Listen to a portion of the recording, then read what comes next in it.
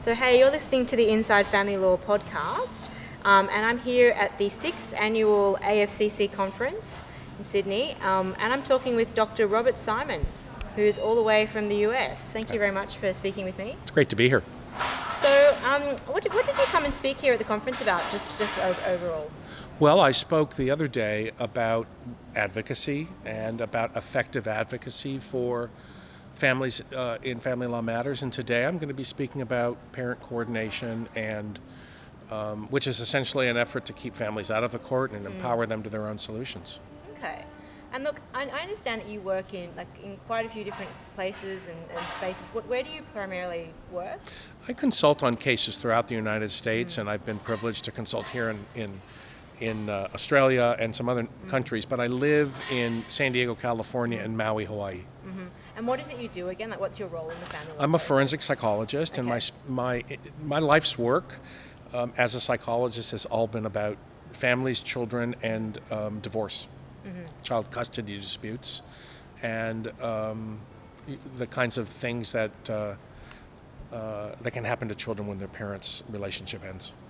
So what can happen? I mean, as I said, you've seen different things all around the world. You know, you go to a lot of these conferences around the world. You see what's happening in other jurisdictions, and you and I were talking earlier about that there is a universality to experience. Yes. What is it that you see that is common across different cultures? You know, I think the kinds of problems that families experience and children experience when the parental relationship ends are very universal. What families here in Australia struggle with are the exact same issues that families in America struggle with, that families in Asia struggle with.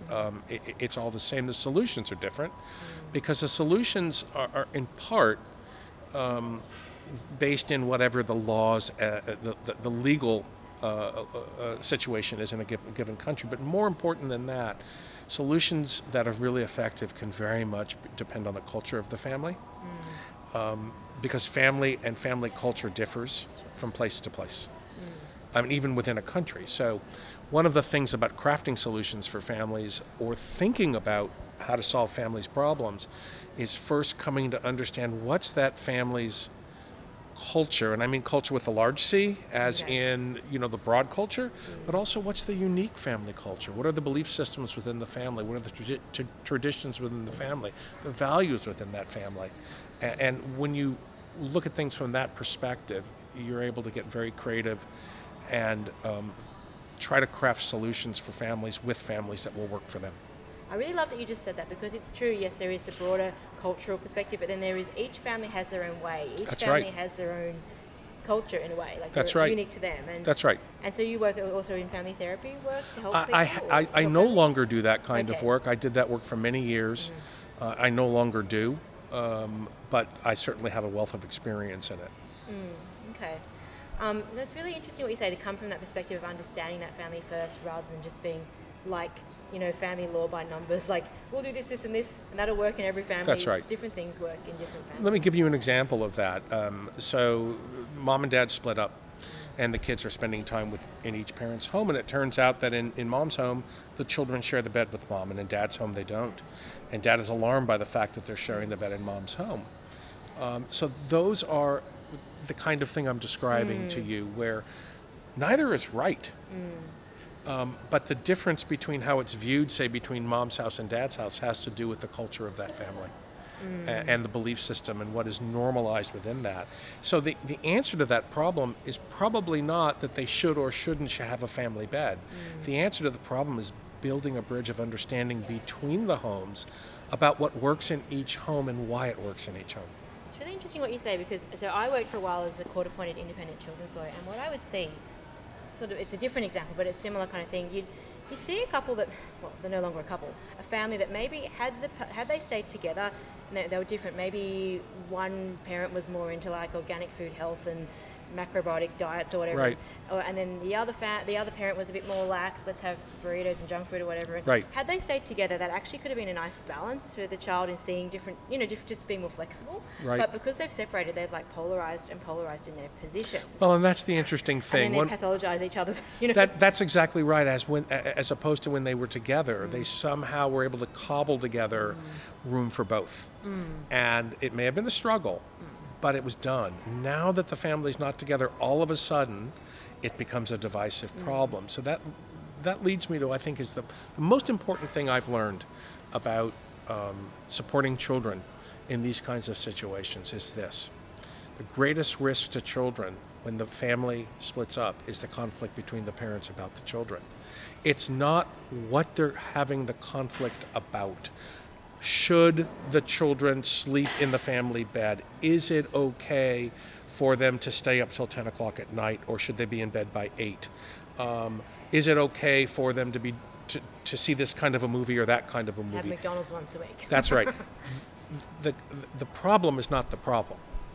The problem is the conflict that the parents have about the children, and what I try to teach parents, and frankly lawyers and judges all the time, is that we need to focus instead on the content. We need to focus on the process. How do we get these parents to communicate more openly and protect the children from their differences? That's the key. Well, I know there's no one size fits all, but what are some of the ways towards that? You motivate, you educate them for one thing. You educate them by helping them. You show them the research, and you give a lot of examples and anecdotes of how the conflict between the parents is what harms the child, not the content of the conflict. Something I tell parents all the time is you must love your children more than you dislike or distrust each other. If you can't do that, then you're not parenting them with enough heart. That's really key. Everyone listening, listening. What we just said then was really important. No, it's to me, so it's very simple, but emotionally, that's a very complex thing to do. It's true, and Very it's so complex. easy to get caught up in, they're sleeping in the mother's bed, or That's right. they're eating. I had a client once want me to send a letter to the other side about cake abuse, and I said, "What's this cake abuse?" And she said, "Well, they get cake once a week in a cafe, the father and the child." And I wouldn't send the letter, but she wanted me to send this letter. From her mind, the child had no health issues. Right. And I said, "Isn't that kind of nice? They get their their cake in the cafe on Wednesdays." And she's like, "This is cake abuse," and she was so upset with, as you said, the content, like what's happening, that was turning into this giant thing that was not proportionate to the actual. Well, and Zoe, if I can just say this too to the folks that are listening, I'm a parent of 2 now adult sons. Their mom and I are divorced, and I made all the mistakes that I'm talking about that I help parents to try to correct and make. It's very human to make these mistakes. Sure. There's something about the process that draws us into that sort of lower level versus higher level of existence and awareness and love. And so I want parents who are struggling and having conflict to know that that doesn't make them bad people, and that there's actually a process of working it through, and that those of us who are the professionals in the field and the authorities in the field, we're only human too. And I've made every mistake as a co-parent that can be made. And the key isn't, the key for me at least was learning from them. And then I turn that into what I try to help families with, and I share my own experience to humanize it, because you never want the parent who's struggling to feel like there's something wrong with them. No, that's absolutely true. And what you say is true. I actually find I catch myself out making those mistakes. That's right. With my daughter. Like, my husband is starting to take her out on Sundays, and he's like, "You can sleep in and we'll have this father-daughter time." And that sounds great, right? And they come back and I'm like, "So how was it? What did you guys do?" And he's like we're together, but he just takes her out and I sleep in, which is fantastic. Yeah. And he comes back and I'm like, "What did you do?" And he's like, "Oh, it was great. We got, we had like McDonald's, or we got pain au chocolat because he's French. We had, patisserie." And there's this inner cake abuse in me that I want to be like, "Stop it." And I want to start controlling the time, and you can't eat this, and I just go, "Shut up, Zoe, shut up, shut up." That's right. But That's it's very right. hard. It's very hard. It is hard. It's a very human experience, and the thing I also want to say is that working these struggles through is one of the most rich and rewarding personal growth experiences you can have. If you commit yourself to trying to resolve these patterns in you, and understanding what motivates you or causes you to engage in conflict that doesn't need to be engaged. So insight, self-awareness. You will grow. You'll become a human being who likes themselves a whole lot more.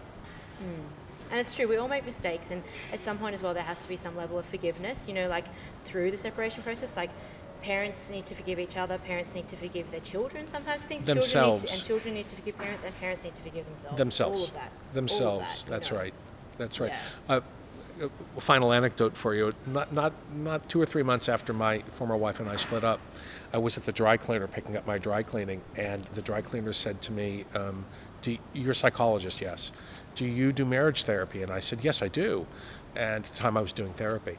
And he said, "But aren't you and your wife getting divorced?" And I said, "Yes, we are." He said, "How can you do marriage therapy?" And I said to him, "Do you ever get a spot on your shirt?" And he was like... In other words, even though you're a dry cleaner, you're a human being, and sometimes food gets on your clothing too. What we do and who we are as professionals doesn't make us any less fundamentally human than anybody else.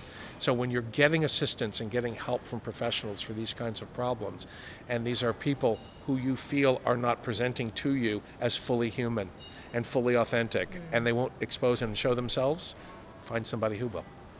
Thank you so much. I'm going to be chasing you further at the conference to talk about other things, but this is part 1 of this podcast with Dr. Robert Simon. Thank you. That's great.